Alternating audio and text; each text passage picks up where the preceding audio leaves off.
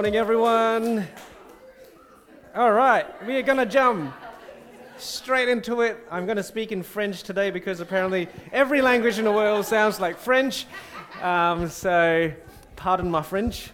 We are going to continue on in our Upper Room Discourse this morning, and we are going to be looking at John 15, 1 and 25. And I really believe that God wants to speak to individuals today. So keep your ears open, keep your heart open, because God really wants to speak. Let's pray, hey, before we jump in.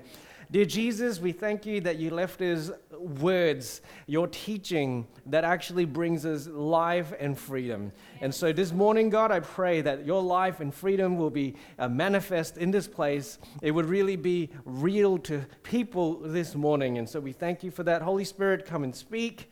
We want to hear from you, and we pray this in your name. Amen. Awesome. So, let's just dive in, hey? So John 15, 1 says this: I am the true vine, and my Father is the vine dresser. Every branch in me that does not bear fruit, he takes away, and every branch that does bear fruit, he prunes, that it may bear more fruit. Already you are clean because of the word that I have spoken to you. Now, this is a really famous verse. You probably heard it spoken many times, and truly, it is a wonderful passage. I absolutely love it. There was a whole year that I felt like God was saying that I needed to learn how to abide in Him, and I was meditating and focusing on this passage, but coming to it from the viewpoint of the Upper Room Discourse has brought some really interesting insights. Now, one of the things that you can learn about this is that the vine is actually a super common symbol that God uses to describe Israel. In the Old Testament, we see this time and time again. Psalm 80, Isaiah 5, Jeremiah 2, Ezekiel 15, Hosea 10. That's just a few examples. God speaks to these, especially it tends to be the prophets, and he speaks about the vine being Israel. Israel, you are my vine. However, in the Old Testament, whenever it is referred to, it often is a condemnation on Israel for being a fruitless vine. It is a vine that is useless, and it ends up just being this creeping plant rather than a plant that actually gives anything of value and of use. And so when Jesus says, I am not just the vine, he says, I am the true vine, he's talking about a vine that actually produces fruit. And so this is something that already, this is exciting. Jesus is saying, come on, the Old Testament, Old Covenant people of Israel is being superseded, is being, if you will, moved on in a sense, replaced by Jesus, who actually is able to bring fruit into people's lives. And this is going to be a theme that we're going to talk about lots this morning. The idea that we are meant to be a fruitful people. And so as part of that, Jesus then says, and my Father is the vine dresser or the gardener. And then he goes on to explain that the Father will cut off or take away every branch that doesn't bear fruit. Can we just put that verse on, Anthony, if possible? And every branch that does bear fruit, he prunes or he cuts back, and that it may bear more fruit. And then Jesus kind of almost does what seems to be a switch, right? And he says, already you are clean because of the words that I've spoken to you, all right? Yes, the Father comes and cuts and prunes. Already you are clean because of the words I have spoken to you. Now, what we don't get to see is that in the Greek, the words cut, prune, and clean are a wordplay, which is really quite fun. So the word, and I'm butchering the language, but I'm reading it as in a way that it's like Eminem that makes words rhyme. So Jesus says that the Father cuts off every dead branch, and the Greek word is the word ere. When he trims, it's kathere, and then when the disciples are clean, is katheroi. All right, so there's ere, kathare and katharoi. And so there's a little bit of, wordplay that is going on here. And the important thing about this is that it's not just a coincidence, because all three words are gardening terms.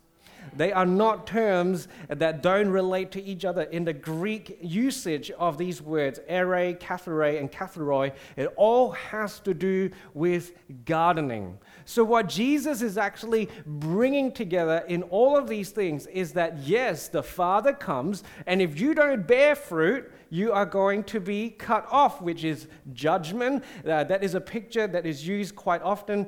Jesus uses it.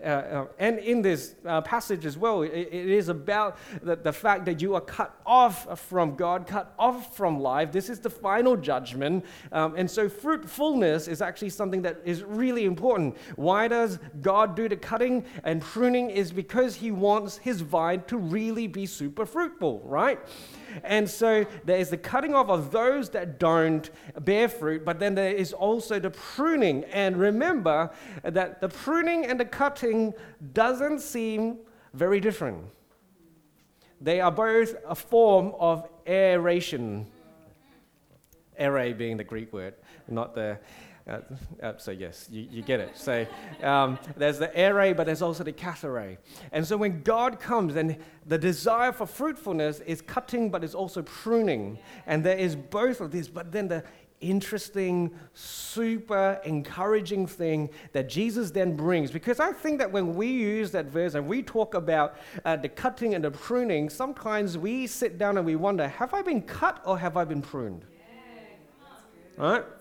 Anyone goes, oh man, God's really cutting me. It doesn't feel like a prune, feels like a cut to me. Something that I really like, I'm being cut off from that. But Jesus then goes, no, you are already clean, katharoid, because of the word that I've spoken to you. You see, how this whole process works, how the cutting and the pruning works, comes down to how we receive God's word. The cutting and the pruning uses the same shears, and I think that the shears are the word of God. My word is living and active, sharper than any two-edged sword, dividing soul, dividing bone and marrow, or whatever that verse is. God's word is the word that comes, and it either cleans, or it prunes, or it cuts. And so what we have here is this idea that Jesus is truly fruitful, that when we are attached to the vine, that is how we find fruitfulness. And God's word is what helps us to stay in the vine in order to achieve that fruitfulness that God is looking for. So let's continue, because Jesus begins to explain this more. Verse 4, abide in me and I in you, as the branch cannot bear fruit by itself unless it abides in the vine, neither can you unless you abide in me. I am the vine. So Jesus now is going, okay, guys, I'm going to explain this. I am the vine and you are the branches. Whoever abides in me and I in him, he it is that bears much fruit. For apart from me, you cannot do anything. If anyone does not abide in me, he is thrown away like a branch and withers, and the branches are gathered, thrown into the fire, and burned. So that is a picture of judgment. If you abide in me and my words abide in you, ask whatever you wish, and it will be done for you. By this my Father is glorified, that you bear much fruit, and so prove to be my disciples. So the branch's purpose is literally to bear fruit. If the branch doesn't bear fruit, then there is no point to the branch. And so many of us are trying to bear meaningful fruit apart from Jesus. And so what Jesus is saying, that kind of fruit, firstly, is not real fruit. You are withering. And this is something that already in the Upper Room Discourse, Jesus has already indicated this idea that there's a separation between the cosmos, the world that is in rebellion to Jesus, and Jesus who brings life and light and peace and hope. And so what he's saying here is that you cannot bear life if you are living apart from life. And so he says, abide in me. And there is this natural thing. Fruitfulness comes when we are abiding in Jesus. How do we abide in Jesus? He's kind of somewhat indicated. We're going to keep looking into this. It is about his word. And when we have his word, he's cleaning us. And we are therefore abiding in him. And therefore fruit will come or has already come, because God is glorified when people have fruit. He's not bearing you fruit so that you get to be the millionaire living on your yacht in the middle of nowhere. No, that is not the fruit that Jesus is talking about. It's fruitfulness that brings God glory. And so we need to be careful that we watch what we think fruit is. Because if we think that fruit is fruit in this context, but you switch it to another context, you think about it in a third world nation where there's persecution of Christianity, is that fruitfulness that you're talking about still fruitfulness in that context? If not, it is culture. You're fruitful according to culture. If you think that fruitfulness is job security, having a mansion, having a Lamborghini, or nowadays 5 Teslas, and then you go into Ukraine right now, is that fruitfulness? If that's not fruitfulness, that's the world. But even so, in the same way, I am generous, I am giving, I'm all of that kind of stuff. I am kind, I serve people, I don't live beyond my means, I live under my means so that I get to be generous. You bring that into Ukraine, is that still hold true? That's fruitfulness. And therefore, we have to keep coming back to the command that Jesus gives us, and we're going to read that again today, that you love one another so that everyone will know that you are my disciples. The love that we have for one another translates to any culture, any country, any place, whether persecuted or whether prosperous. That is the defining point of Christianity. And that is fruitfulness. The fruitfulness that we have is how we love, how we give, how we receive, how we stay in community. That is what it means to be fruitful. But there's something super interesting here, because in verse 7, Jesus says, if you abide in me and my words abide in you, right? So the words clean and the words abide. This means that we don't make one decision for Jesus and that's it, and then you're already connected. The words continue to abide. The words continue to wash. The words continue to convict. The words continue to do its work in us. The words are abiding in us, and it brings us closer to the vine. And then what happens? Jesus says, verse 7, ask whatever you wish, and it will be done for you. And so as I was looking into this, I was like, man, John uses a bunch of phrases. He puts them together, and then it's like, hang on, there was a jump here, all right? There was something that doesn't quite click, and so you have to really think about it. And this is what, in my reading, one of the things that is super exciting about this for me is that D.A. Carson, a theologian that I'm quoting lots because his work is just so helpful, but he says this suggests that the fruit of the vine imagery represents everything that is the product of effective prayer in Jesus' name. Fruitfulness, because Jesus said this, if you abide in me, my words abide in you, ask whatever you wish and it will be done for you. By this, by what? By your asking and it being done. By this, my Father's glorified, that you bear much fruit. What is the fruit? That you're asking and is being done. That we are living in God's will and we are attached and abiding in God's will. See, the abiding and the obeying isn't so much about you doing, but it's about you actually praying and simply living out of that faith that God is doing something in that. Doesn't mean that you don't do stuff. No, the Bible doesn't allow you to just be like, I'm just praying in my room by myself. I pray that I will love people today, but I will not leave the room. I pray that everyone will receive the gospel, but I will not talk to anyone. No, the Bible doesn't allow that. When we pray in God's will, you'll suddenly realize, God, you've called me to the lost in this world. You called me to be a solution to that issue that I saw. You called me to be a part of something greater. And then there'll be the times where it's like, you called me to do things that I'm not comfortable about. And so the faith is that God has graced me to do the things that I'm not good at. The things that I don't like to do, the things that used to wound me in the past, but he still calls me to lean in. And that is so true when it comes to loving one another. The reason why we don't love is because we're wounded. The reason why we don't love is because there have been hurt and disappointment. And people are unpredictable. I saw this the other day and it blew my mind. This preacher, who's a really amazing teacher, said that when you say yes at the altar, you're not saying yes to what you know, you're saying yes to what you don't know. And I was like, oh yeah. And when we have this mindset, I'm saying yes to what I know, then the things that we don't know about the person, possibly the things that grate against you and the things that you don't like, you're saying, I didn't say yes to that. Yes, you did. You said yes to the whole person.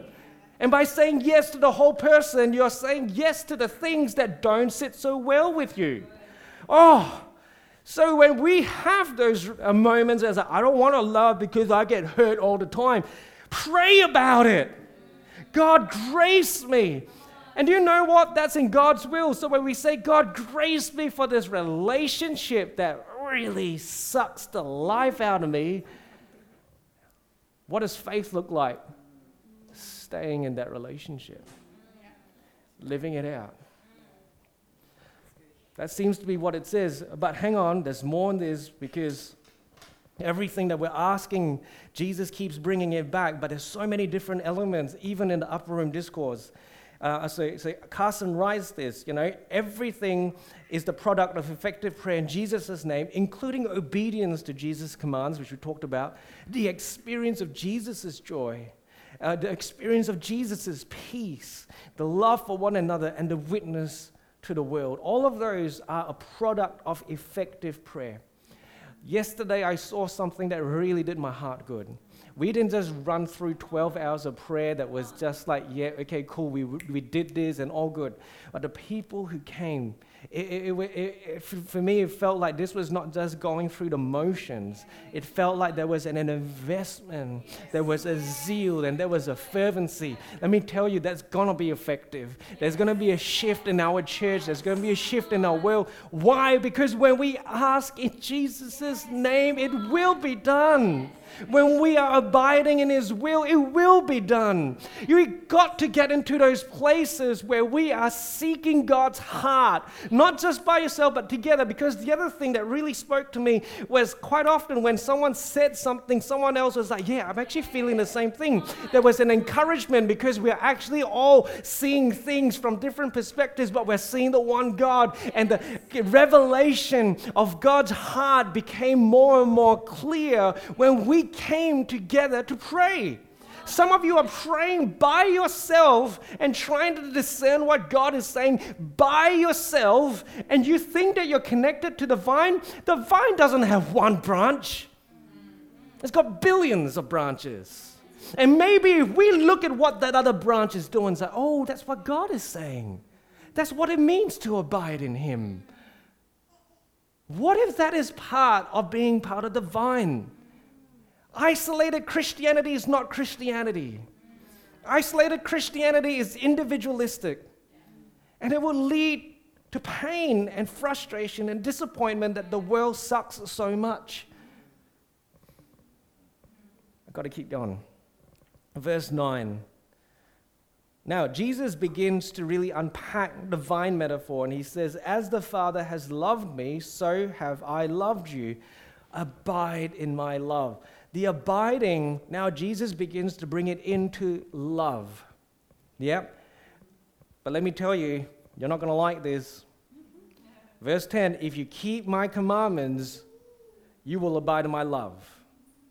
Just as I kept my Father's commandments and I abide in His love.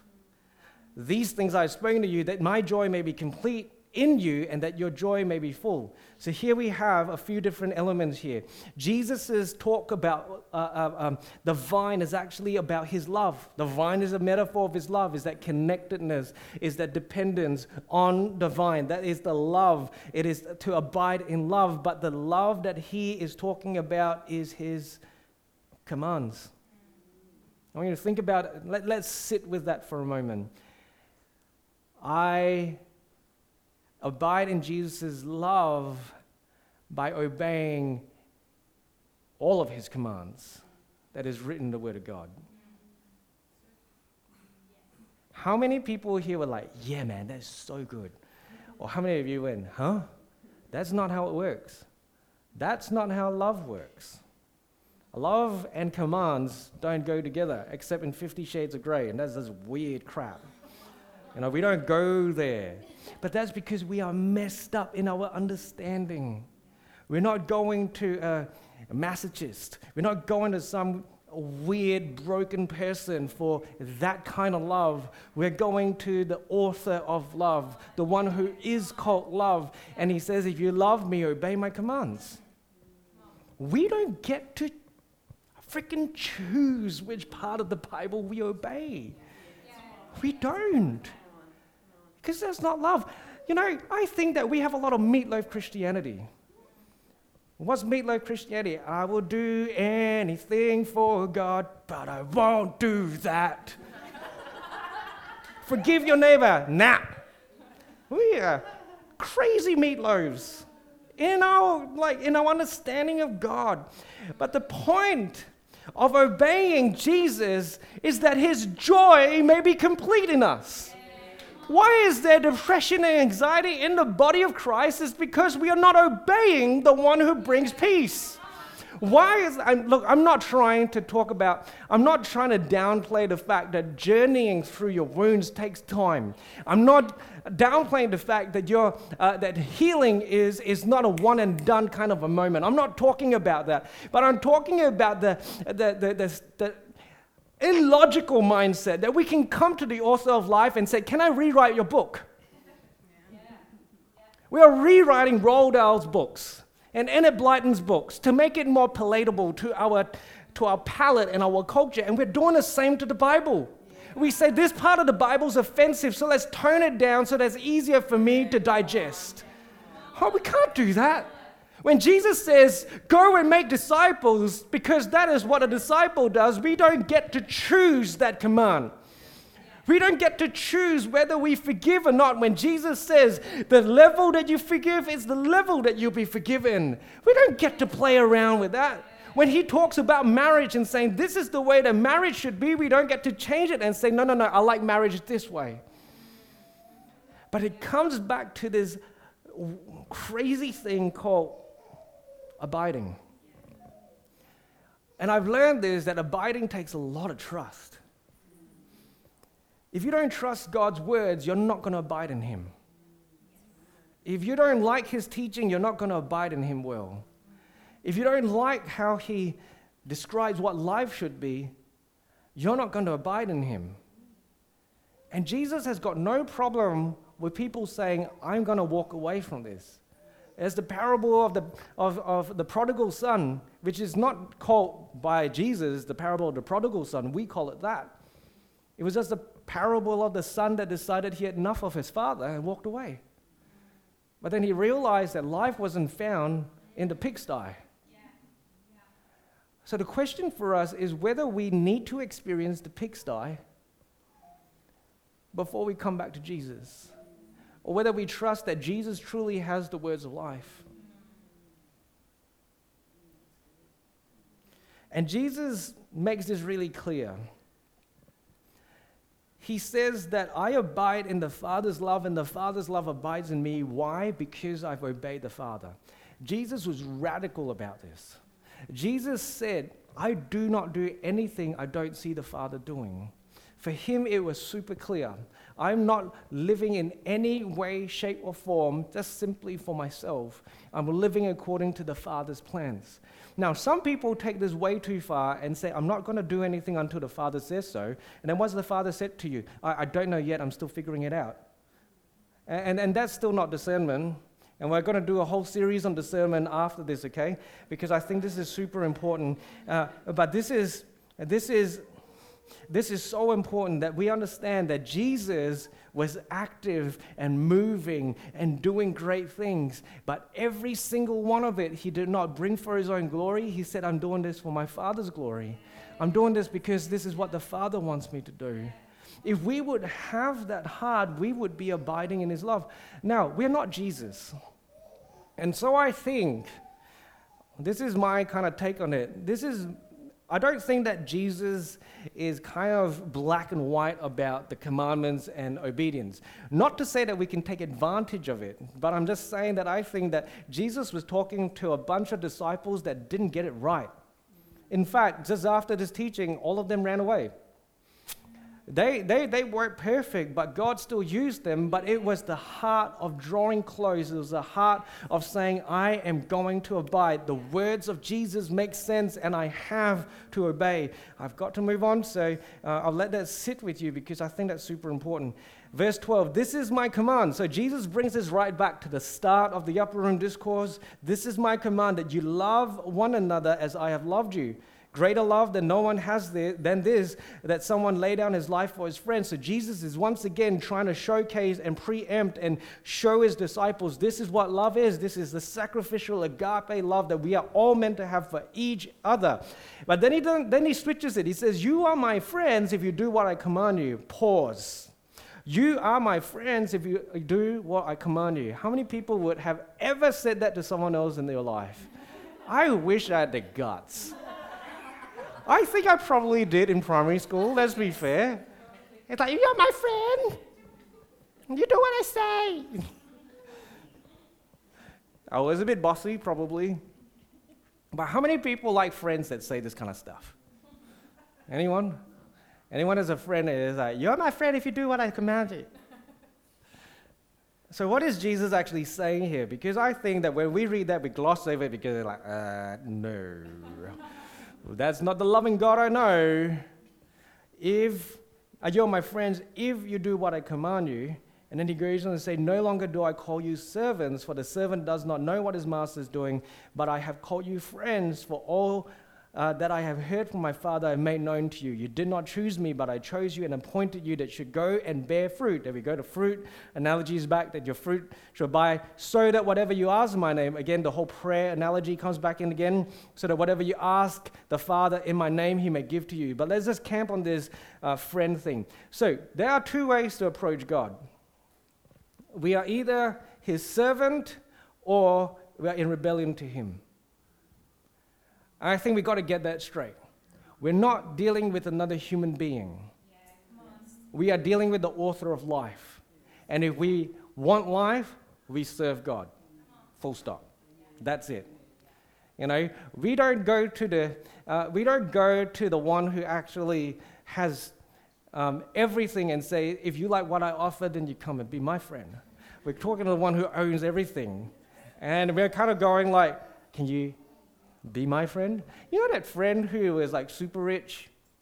When you're in primary school, had everything, and everyone was like, can I be your friend? You're not so much asking the rich dude who has everything and is like super generous whether they want you to be their friend. You want what they got, right? And I'm talking about a childish analogy, but when we bring this to the God analogy, why do we think that God wants to be your friend? Like, seriously, there are two ways to approach God. You're either in rebellion to him or you're his servant. But what Jesus does here is switch it around and says, no, you're not just my servant anymore. You're not a slave to me. You're my friend. What we need to understand is that, especially for the Jewish mindset, friendship with God was something sacred. There were only two people in the whole Bible who were called friends of God, and that was Moses and Abraham. And this was so significant to the Jewish culture that people literally sat around and had debates about what Moses and Abraham didn't write about their revelations of God. Because these two were friends of God. God revealed something to them. You see, a friendship isn't so much about the exchange of goods. It isn't about a transaction. It's about a sharing of heart. It's a sharing of thoughts. And in this way, we see this. Jesus says, you are my friends if you do what I command you. No longer do I call you servants, for the servant does not know what his master is doing. So even in the New Testament, we find, I think it was Paul that describes this and says that even the angels wish to understand and to see God's plans, but that has been revealed to you. We forget that the revelation of God is something that was meant for his friends. And this is something that God brings to us. His word is his revelation, and this revelation is what makes us his friends. And yet sometimes we treat this revelation like dirt. This is the contract, if you will. This is what brings us into friendship with God, and we rubbish it, we change it, we make it more easy for us rather than understand. This is God writing this stuff and saying, come on, I'm revealing to you my heart and my plans. Remember, even when God was going to punish Sodom and Gomorrah, what does he do with his friend? He reveals his heart to his friend. Abraham. Abraham had no need to know about God's plans for that. But God decided to go to his friend to have a chat with him. And Abraham knew that this wasn't just some normal dude. He knew it was God, and so he kind of negotiated with God on behalf of other people and was successful. That's the kind of relationship that God wants with us. Let me give you another way to maybe understand this. You are my friends if you obey my boundaries. How many of you would actually practice that? I think it's a good idea to practice that. If you come into my house and you smell like you haven't washed for 7 days, you're terrible to my cat, and you swear at my son, you are crossing my boundaries and I will kick you out. You're no longer my friend. I might maybe give you a chance. Fool me once, shame on you. Fool me twice, shame on me. I'm not going to be shamed again. You are not going to be my friend. If you have a person who's constantly talking you down, constantly being rubbish to you, is that really a good friend? Is that someone who loves you and you love back? No, that's a relationship that is actually dysfunctional. So why is it that we can go to God and say, I want you to obey my boundaries when we don't obey God's boundaries? When he said, this is the way that I created life. This is the author. This is the way I created life. Oh, I don't like that though. And it's like we bring our stinky, poopy-filled nappies into God's house and we go like, you said that you love me. We're being absolute toddlers sometimes when it comes to the things of God. No, God is saying, I've got boundaries, and the thing is that those boundaries protect you and make you fruitful. Now, we've also got to understand something. At no time does the Bible, according to Carson, say that Jesus or God is a friend of anyone. We are Jesus's friends, we are his friends, but it doesn't say that Jesus is our friends. Why? Because Jesus died on the cross and said, this is where life is. And then he allows us in to his circle. Stop trying to get Jesus to enter our circle, and let's get into Jesus' circle. That's what this is all about. Verse 17, these things I command you so that you will love one another. So come back to this. Sometimes I think when we read these passages about abiding in God, we're like, oh, to abide with Jesus. And we loved the worship set this morning. It was so good. I was abiding in God. Jesus says, go forgive that person who hurt you. No, I am here abiding with Jesus. Go speak to that other person and actually be friendly. No. Oh, he loves me. No. How do we abide? By having his words and his commands abide in me. What is the command? That we love one another. And let me just reiterate, I've been saying this since week 1, that this love for one another is to love and be loved.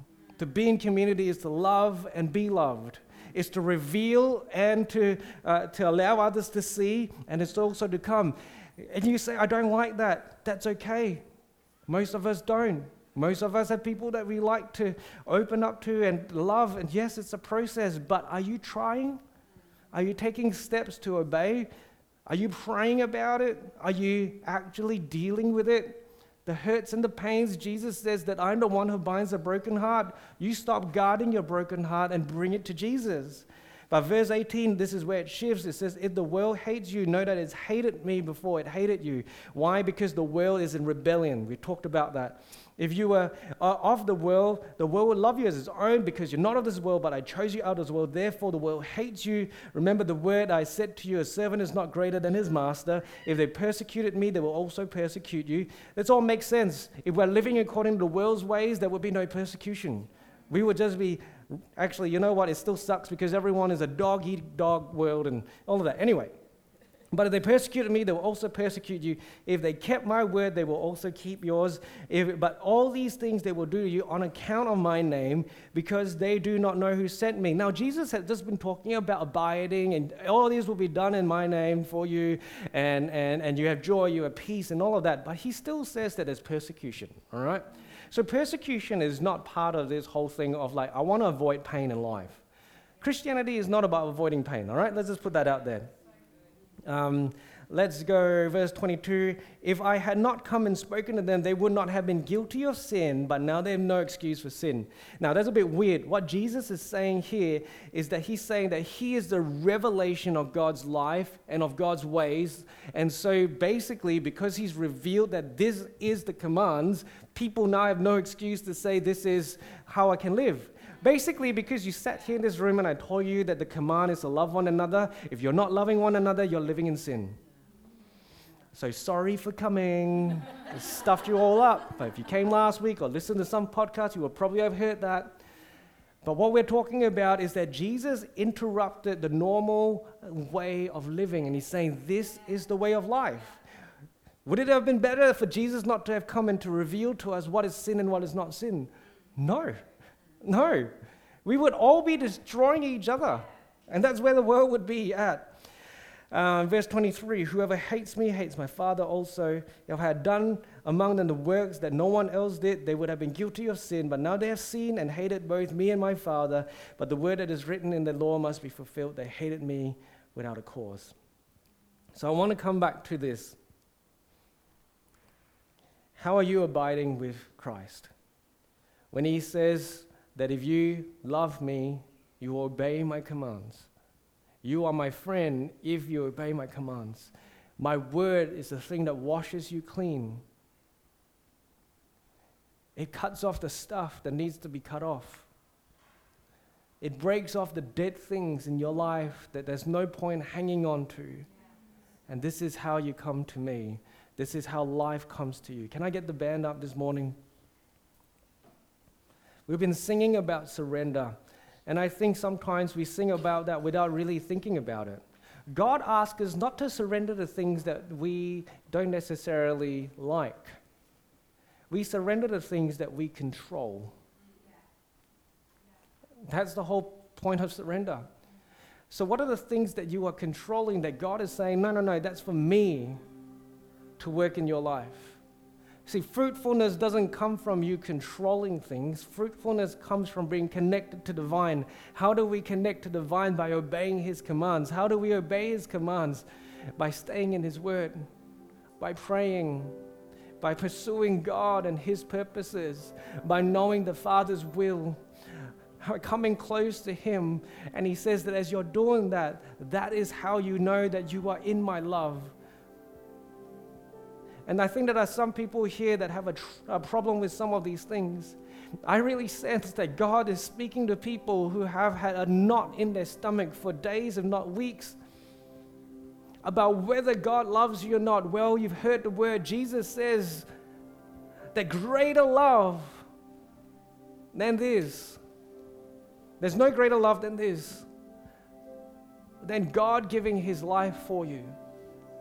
So God already loves you, and he's asking you to obey, not because that gives you access to his love as though it's a transaction, but it brings you into his circle. It brings you into abiding. It brings you into a place of connection. It brings you away from the death and the destruction that you've been living in. And all of us have death and destruction based on the wounds that we've experienced. All of us have been hurt at some point, and all of us have hurt others at some point. That is not the point. The point is that Jesus gives us a way to be clean, to abide, to be in His love, to access His joy and His hope. And He's saying all you have to do, which is not that simple,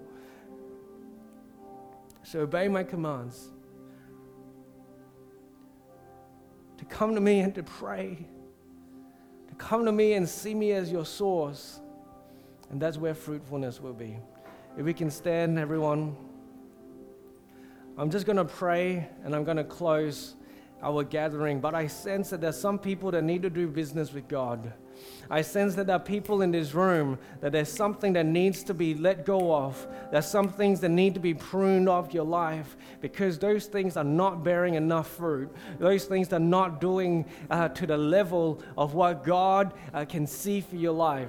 You want meaning, you want purpose, you want to be free from anxiety, you want to be free from depression. This is a starting point. Come to Jesus. Stop trying to work this out by yourself. Stop trying to be perfect in your own strength. Stop trying to get there. Stop working it out according to your emotions. Oh, I feel this, I feel that. Jesus didn't say, if you love me based on how much you like me. Jesus didn't talk about like.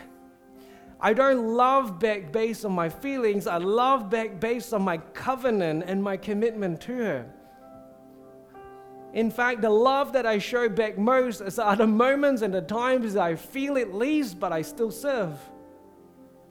So some of you might not be feeling it. Some of you, the enemy's in your ears whispering and telling you all the things that you've done wrong. You feel dirty, broken, and useless. But Jesus is saying, it's my word that washes you clean, and this is my word that I have given my life for you, and therefore you are clean. And I'm bringing you to the vine. So I'm going to pray. I sense that God wants to move in people's lives this morning. So let's go for it. Dear Jesus, I thank you for your great love. I thank you for your great, great love. I thank you that it has been made available. It has been revealed. It has been made known to every single person. And I pray, God, that for every person that is feeling your condemnation or weight, I pray that they will understand that there's therefore now no condemnation for those who are in you. But God, I pray as well that as a church, we will take on your commands as though it is the thing that brings us life, because those things are what washes us clean and helps us to live this life that you called us to. And so, God, I pray that we don't take this flippantly. I thank you that it is also a promise that when we abide in you, you will abide in us. As we draw near to you, you draw near to us. So I thank you, Jesus, that in this moment, even right now, for those who are drawing near to you, you are drawing close to them. I pray that your love, your grace, your peace, your joy is flowing and is available for every person. I thank you, Jesus, and I pray this in your name. Amen. Awesome. If you want to go enjoy some morning tea, go for it. But if you sense that God is doing something in your life, why don't you come on up? And our team are going to pray, because I believe that there's breakthrough here available for you this morning. Maybe you are stuck in some way, shape, or form, and you're not sure where to go. Well, you know what? Maybe God knows the way better than you do. And that's okay to say, Jesus, I need some help today.